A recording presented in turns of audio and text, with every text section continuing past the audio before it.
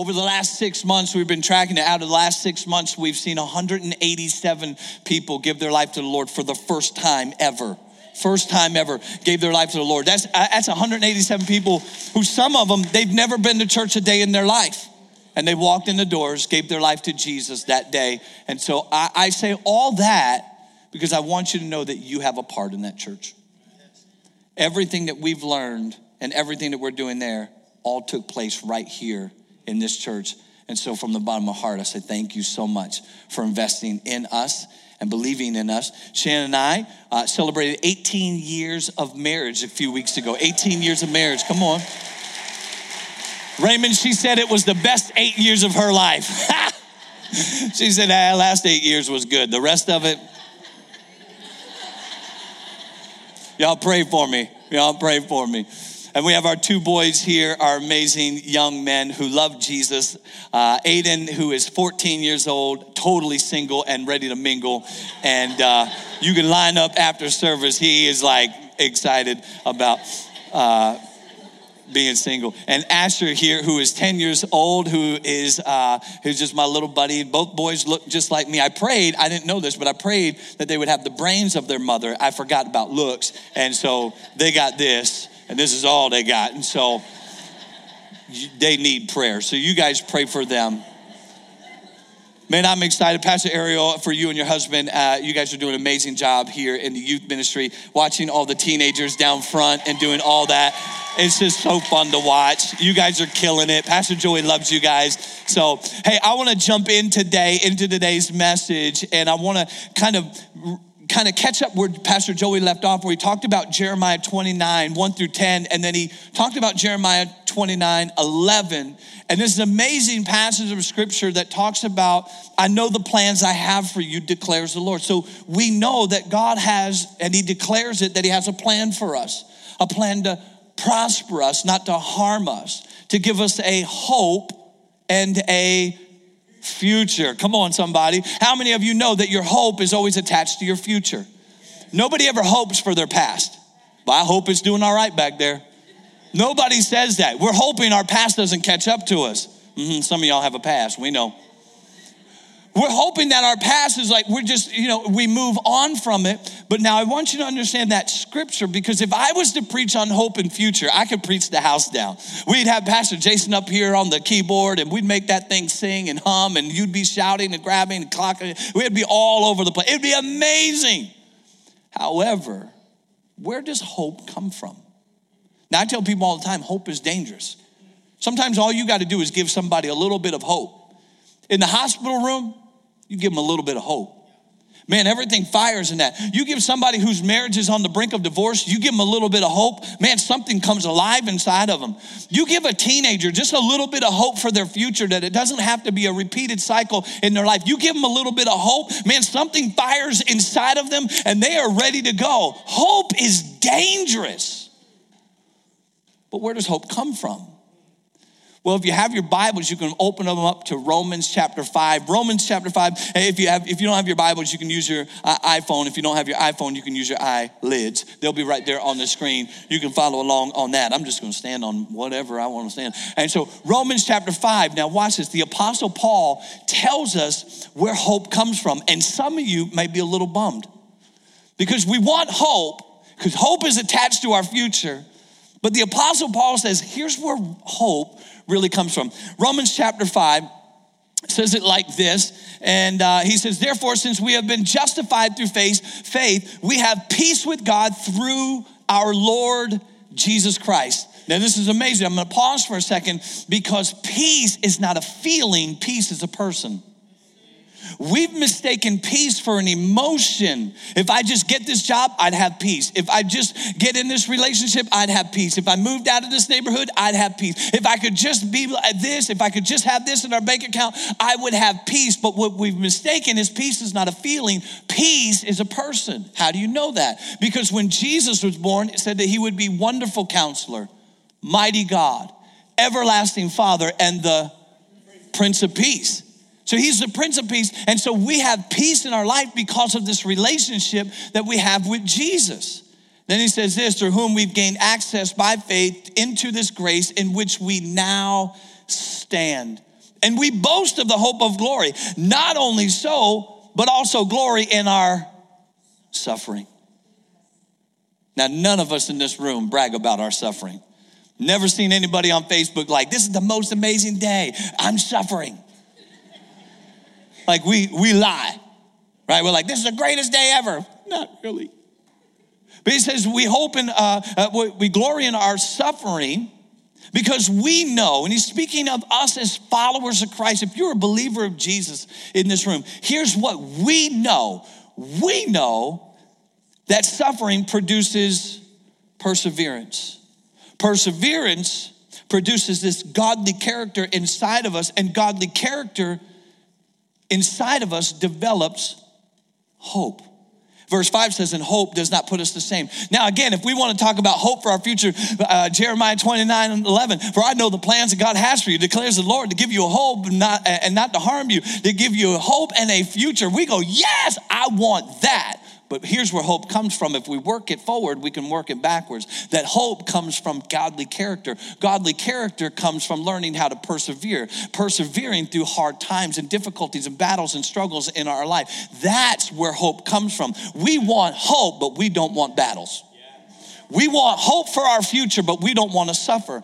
We don't want to go through those things. And the truth is, every single one of us in this room are going to go through hard times, difficulties, and battles. And I know some of you are thinking, well, Pastor, you should be positive. Okay, I'm positive you're going to go through difficulties, hardships, and battles. Why? Jesus himself said it in John chapter 16, verse 33. For in this world you will have trouble. But then he says this word, but take heart, I've overcome the world. Now, I don't know about you. For me, when I read that, when I'm in the midst of a battle, take heart, I've overcome the world. I think, well, that's great. That's you. Like, I'm trying to overcome other things. You're God, so you overcame the world. That's amazing. I'm trying to figure out how to overcome battles in my life. I'm trying to figure out how to overcome anger. I'm trying to figure out how to overcome addictions. I'm trying to figure out how to overcome a broken marriage. I'm trying to figure out how to overcome some relationships. I'm trying to figure out how to overcome some dreams that have died in my life. I'm glad you overcame the world, but I'm over here trying to figure out how to overcome cancer. I'm glad you overcame the world, but I'm not you. You ever been there? Come on. We've all been there before where we had those moments because Jesus said, in this world, you will have trouble. In other words, you will have setbacks in your life. You will have problems in your life, and you will have loss in your life. In this world, you will have setbacks, you will have problems, and you will have loss in your life.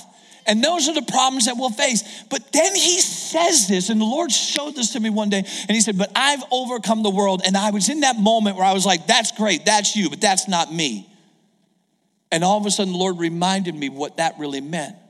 What he was saying was, you're gonna have setbacks, but I'm gonna use your setback to set you up for a comeback. Because you cannot have a comeback without a setback. And you cannot have a miracle without a problem. How many of you know the main ingredient for a miracle is a problem? Yeah. And so if you have a problem, you are divinely set up for a miracle. Yeah. Nobody ever says, I need a miracle. Why? What's wrong? Nothing. Nobody ever says that. When they say, I need a miracle, why? And they tell you all the things. You cannot have a comeback without a setback. You cannot have a miracle without a problem. And you cannot have a resurrection without a loss.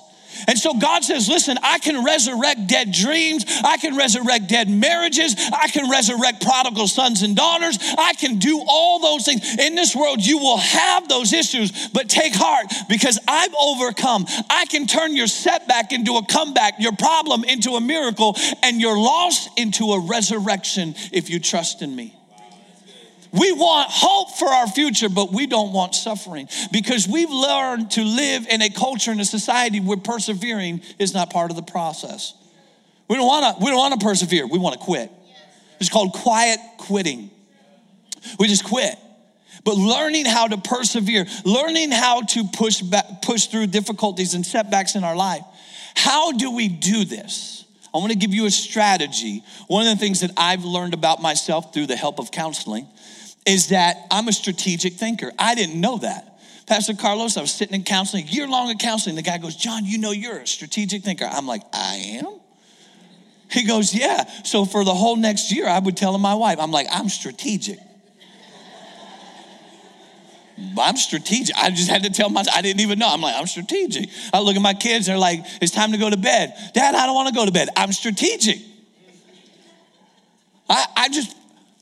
I've learned how to pick up on patterns and strategies, and I've seen this in the scripture. I want to give you real quickly a strategy that we see David in the scriptures do. Now, we know David is a man after God's own. So we know that. See, some of you have been showing up to Wednesday night prayer meetings and learning how to push through, and that's why some of you knew that. You're going to heaven, bigger house. The other rest of you, we're glad you're here on Sunday, but Wednesday. So don't be complaining here on earth. We just wish we had a bigger house.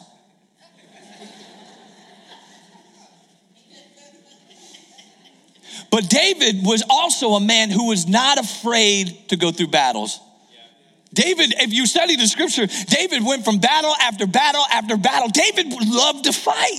David shows up and his brothers are there and they're facing Goliath, and Goliath is just shouting at them and trying to intimidate them. And David's like, what's wrong with you? Oh, no, he's big. And David was like, let's fight.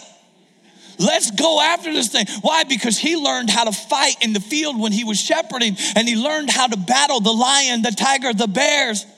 Ooh. David wasn't afraid to fight. So David, his first act when he becomes king is to restore worship into the nation. And so as he's restoring it, he faces a battle at home. And his wife is like, what are you doing? And Michal, his wife, says, I can't believe you would do this. And David says, I'll become even more undignified than this. This is nothing, because I will make sure that we restore worship. So David restores worship, and after he does that, watch this. I'm going to show you a strategy found in 2 Samuel chapter 5. So when you are facing a battle, whether it is now or soon to come, here's what you need to learn. The Bible says in verse 17, when the Philistines heard that David was anointed king over Israel, all of the Philistines, not some of them, but all of them went up to search for David. And David heard of this, and David went down. They went up. David went down into the stronghold. Now the Philistines had come and spread over the valley of Rephaim, and David inquired of the Lord, shall I go up against the Philistines? Will you give them into my hand? And the Lord said, go, for I'll certainly give them into your hand. And David came to Baal Perazim, and David defeated them there. And he said, the Lord has broken through my enemies. That's my prayer for us this morning here at Belmont, that God would break through your enemies, that God would just begin to break through, give you a breakthrough than what you're walking through. And so he says, the Lord has broken through my enemies like a breaking flood. Therefore, the name of the place is called Baal Perazim, which means the God of breakthrough. And so here's this strategy I want to show you. David is facing yet another battle. So what does David do? The enemy hears, the enemy heard, and they went up. But the Bible says that David, in return, David heard and he went down. So the Bible says that David hears this thing and David responds. You're going to notice a pattern, because when the enemy hears that you're restoring worship into your home, he'll always go up and make himself look bigger. You ever notice that? Where was this whole battle? It was in the land of the giants. But the enemy, but the Philistines knew that David was no longer intimidated by their size, because he took out their biggest giant. He's in the land of giants, and the enemy now goes up. Why? Because the enemy will always try to make themselves look bigger. It will always try to make your problem look bigger. The enemy will always try to make your diagnosis look bigger. The enemy will always make your issues look bigger than what it is. Why? Because then you will retreat rather than stepping forward. And so what does David do? The Bible says that the enemy heard and they went up. But David heard, this side, here we go, you ready? David heard and they went, and he went. But the enemy heard and they went. David heard and he went. The enemy heard and they went. There's a strategy. Every time the enemy tries to make himself look bigger, you've got to learn how to go down. Some of you are like David, you're like, let's go, let's fight. You want something? Let's go for it. And you are always looking for a fight. And David, instead of going up to meet them, the Bible says that David went down into the stronghold. Watch the strategy. Because David didn't entertain it, David stepped back on that. David stepped back. Some of you are wanting to step forward and fight in the wrong way, because how you fight your battle will determine your outcome. Some of you are fighting the wrong way. You're fighting with this. Some of you are fighting with this.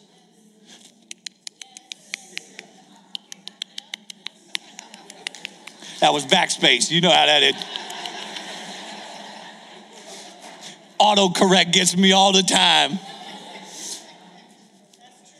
We're fighting the wrong way. So the Bible says that the enemy heard that David was advancing. The enemy heard that you were going to counseling to restore your marriage. The enemy heard that you're restoring worship into your home. The enemy heard that you're bringing your family to church. The enemy heard that you've been clean and sober. The enemy heard, so the enemy goes up. But David, when he heard, he went down into the stronghold. Now watch this, because the word stronghold is not something that has a strong hold on you. The word stronghold was a sacred space where David would meet with God.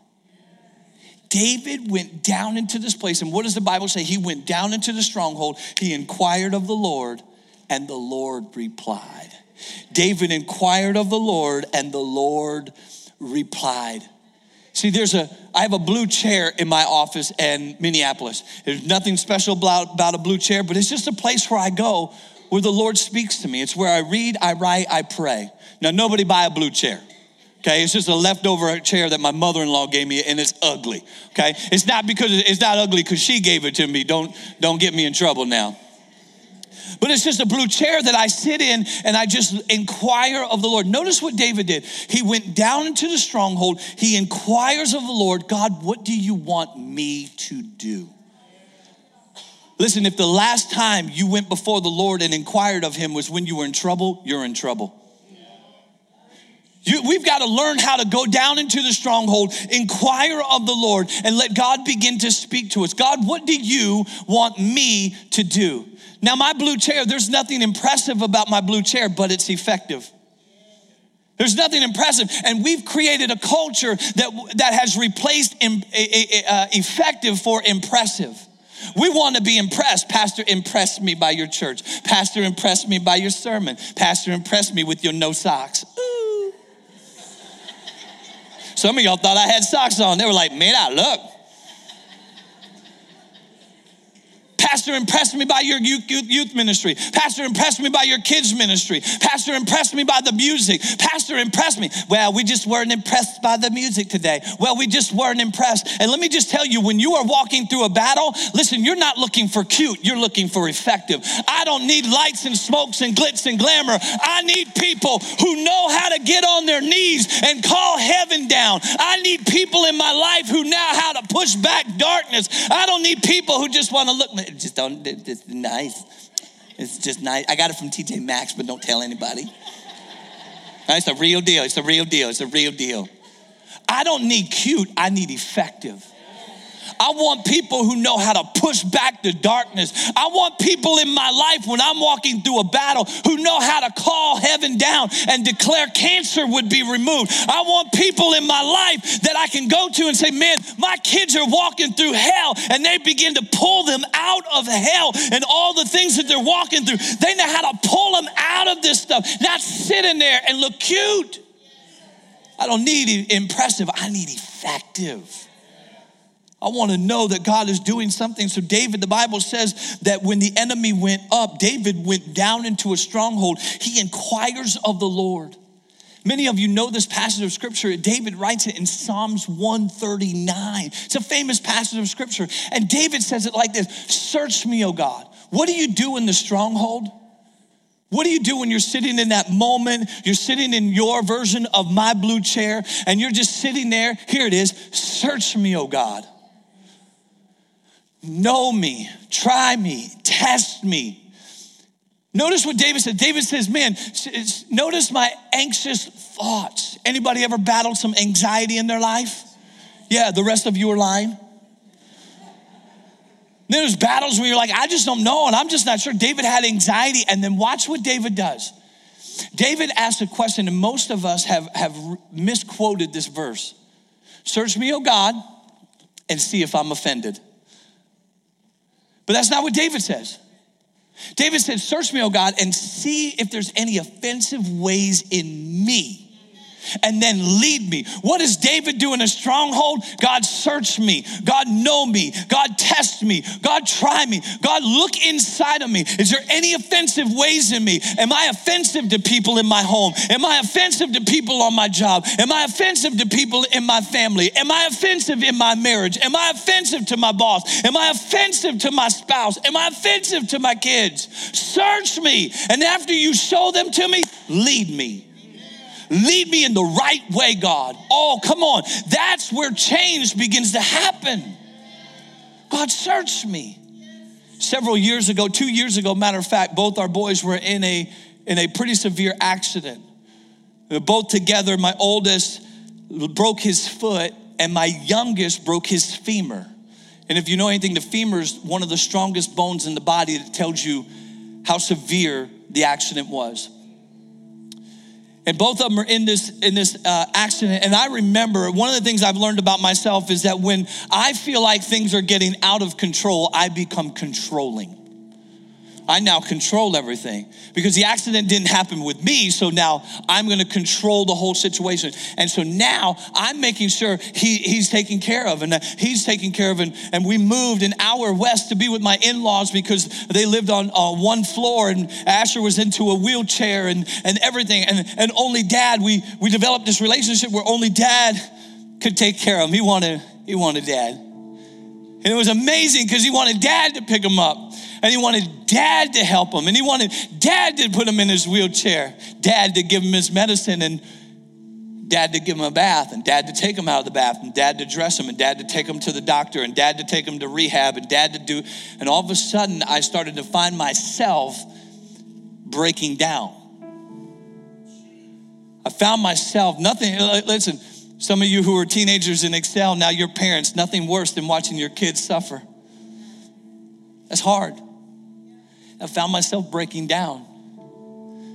And I remember calling a board of overseer in our church and I just started explaining to him and he was like, man, you got to get away. And I said, I can't because he needs me. And over a course of time, we had Shannon's dad help out and he started taking care of Asher, gave me an opportunity to get on a plane. I go and I get to this church and they have a prayer room. Nothing impressive, but it was effective. It had a lamp and a love seat. And it was in that place where I just began to pray and intercede. I went down into my stronghold and I began to inquire of the Lord. You see, I was praying for a breakthrough for my son because doctors were saying that he'll always walk with a limp. That he will, when his leg was broken, it went 4 inches up.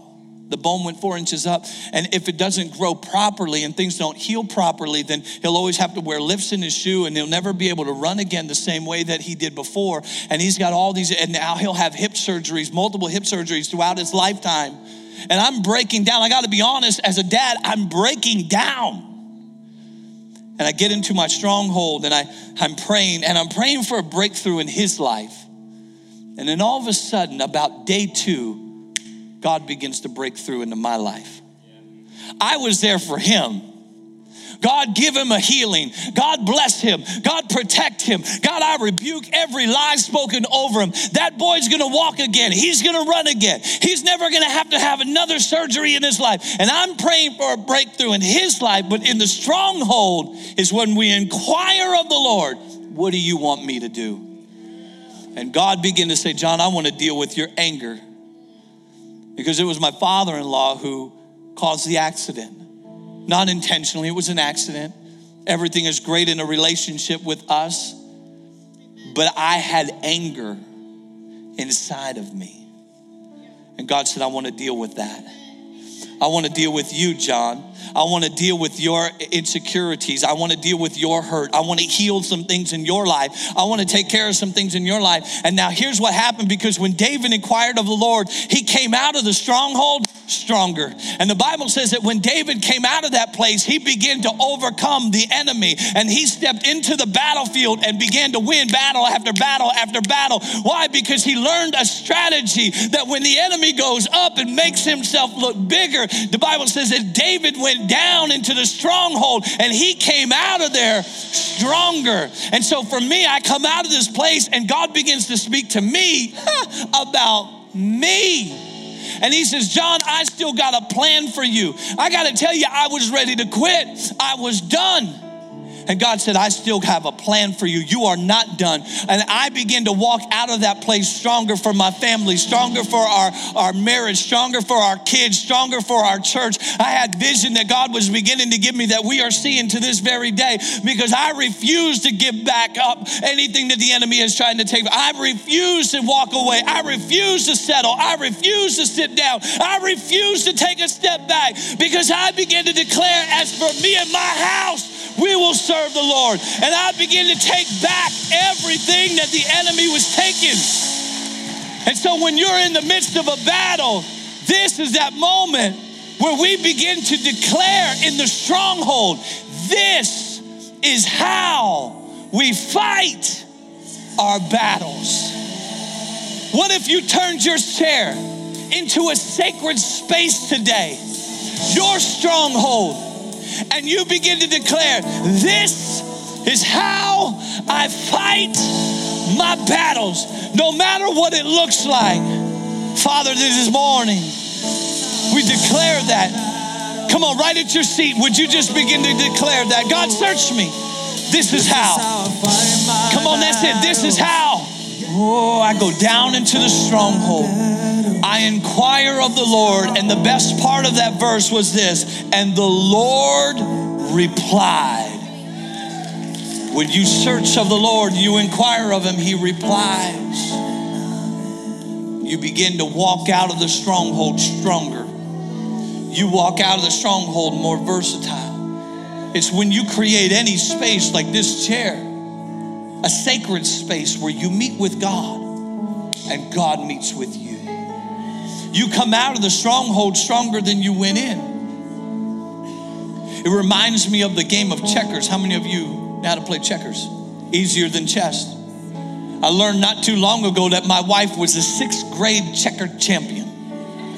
6th grade checker champion. And she reminded me that she was not only 6th grade checker champion, Marlene, hey, she was a 6th grade spelling bee champion. She said, if you're gonna tell it true.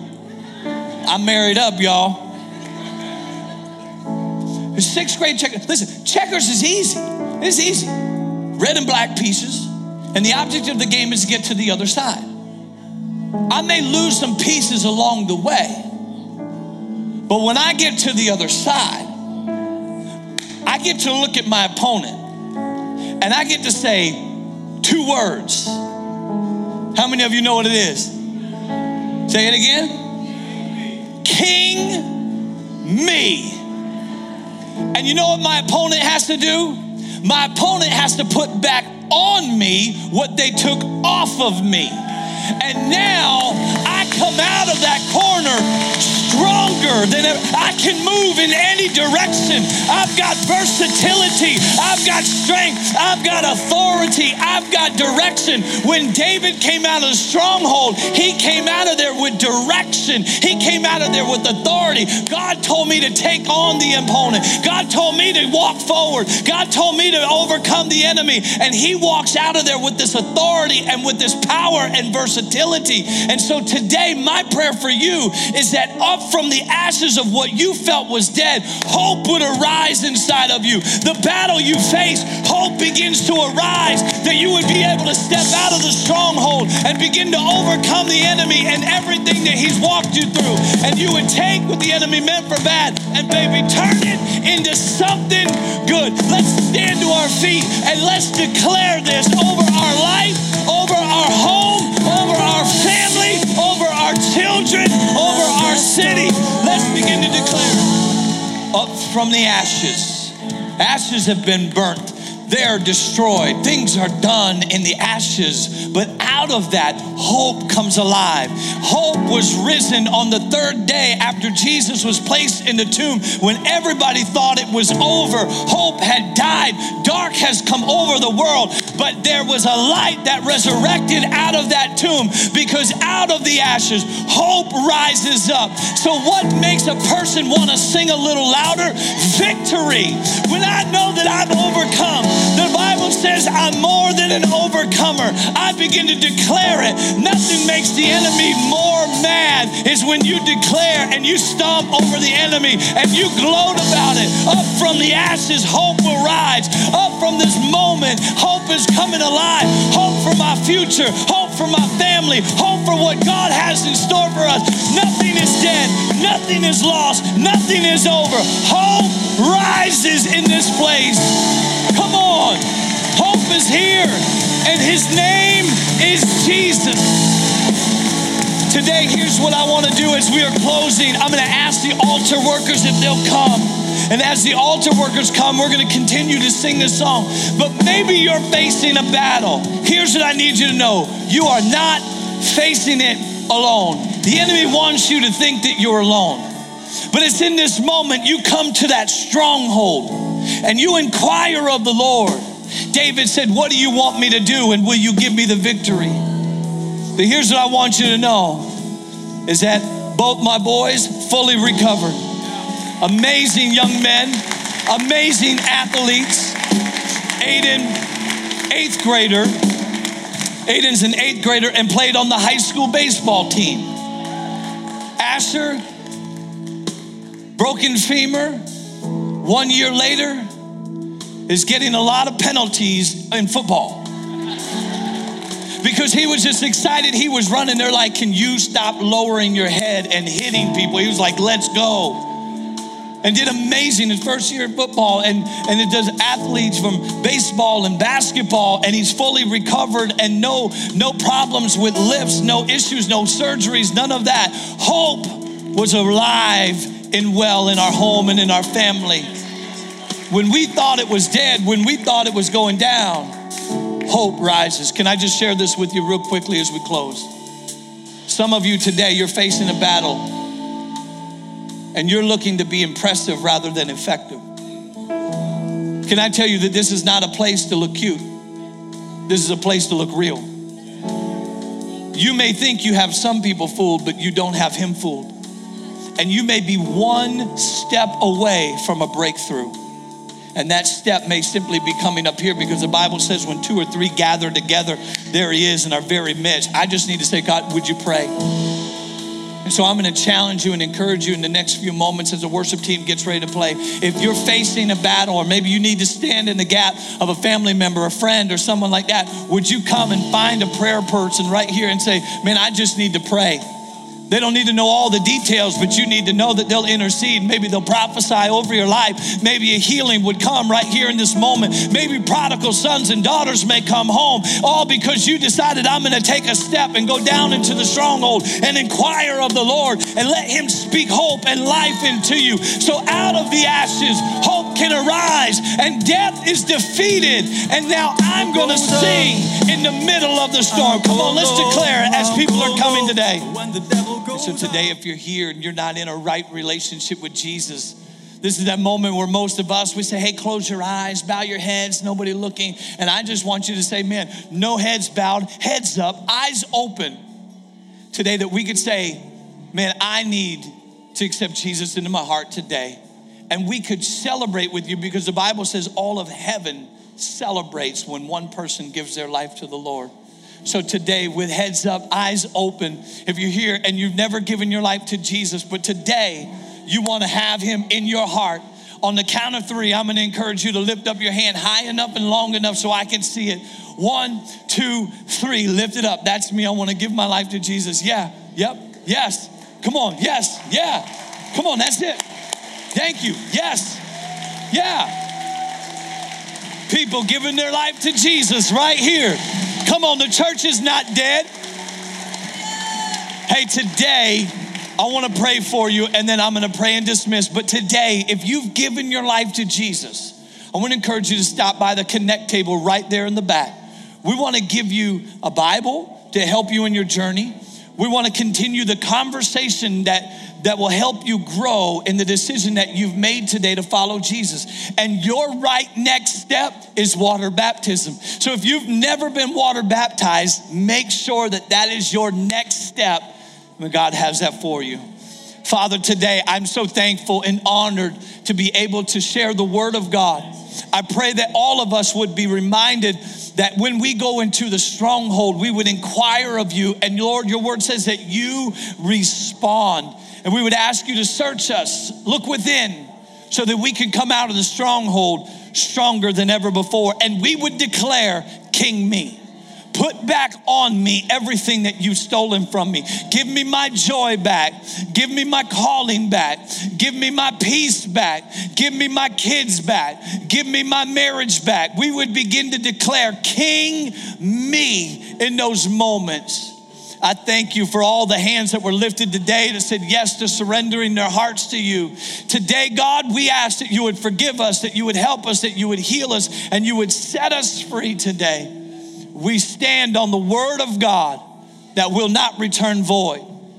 We love you and we thank you in Jesus' mighty name. And the church said, amen. Come on, and the church said, amen. Come on, let's give Jesus one more hand clap of praise.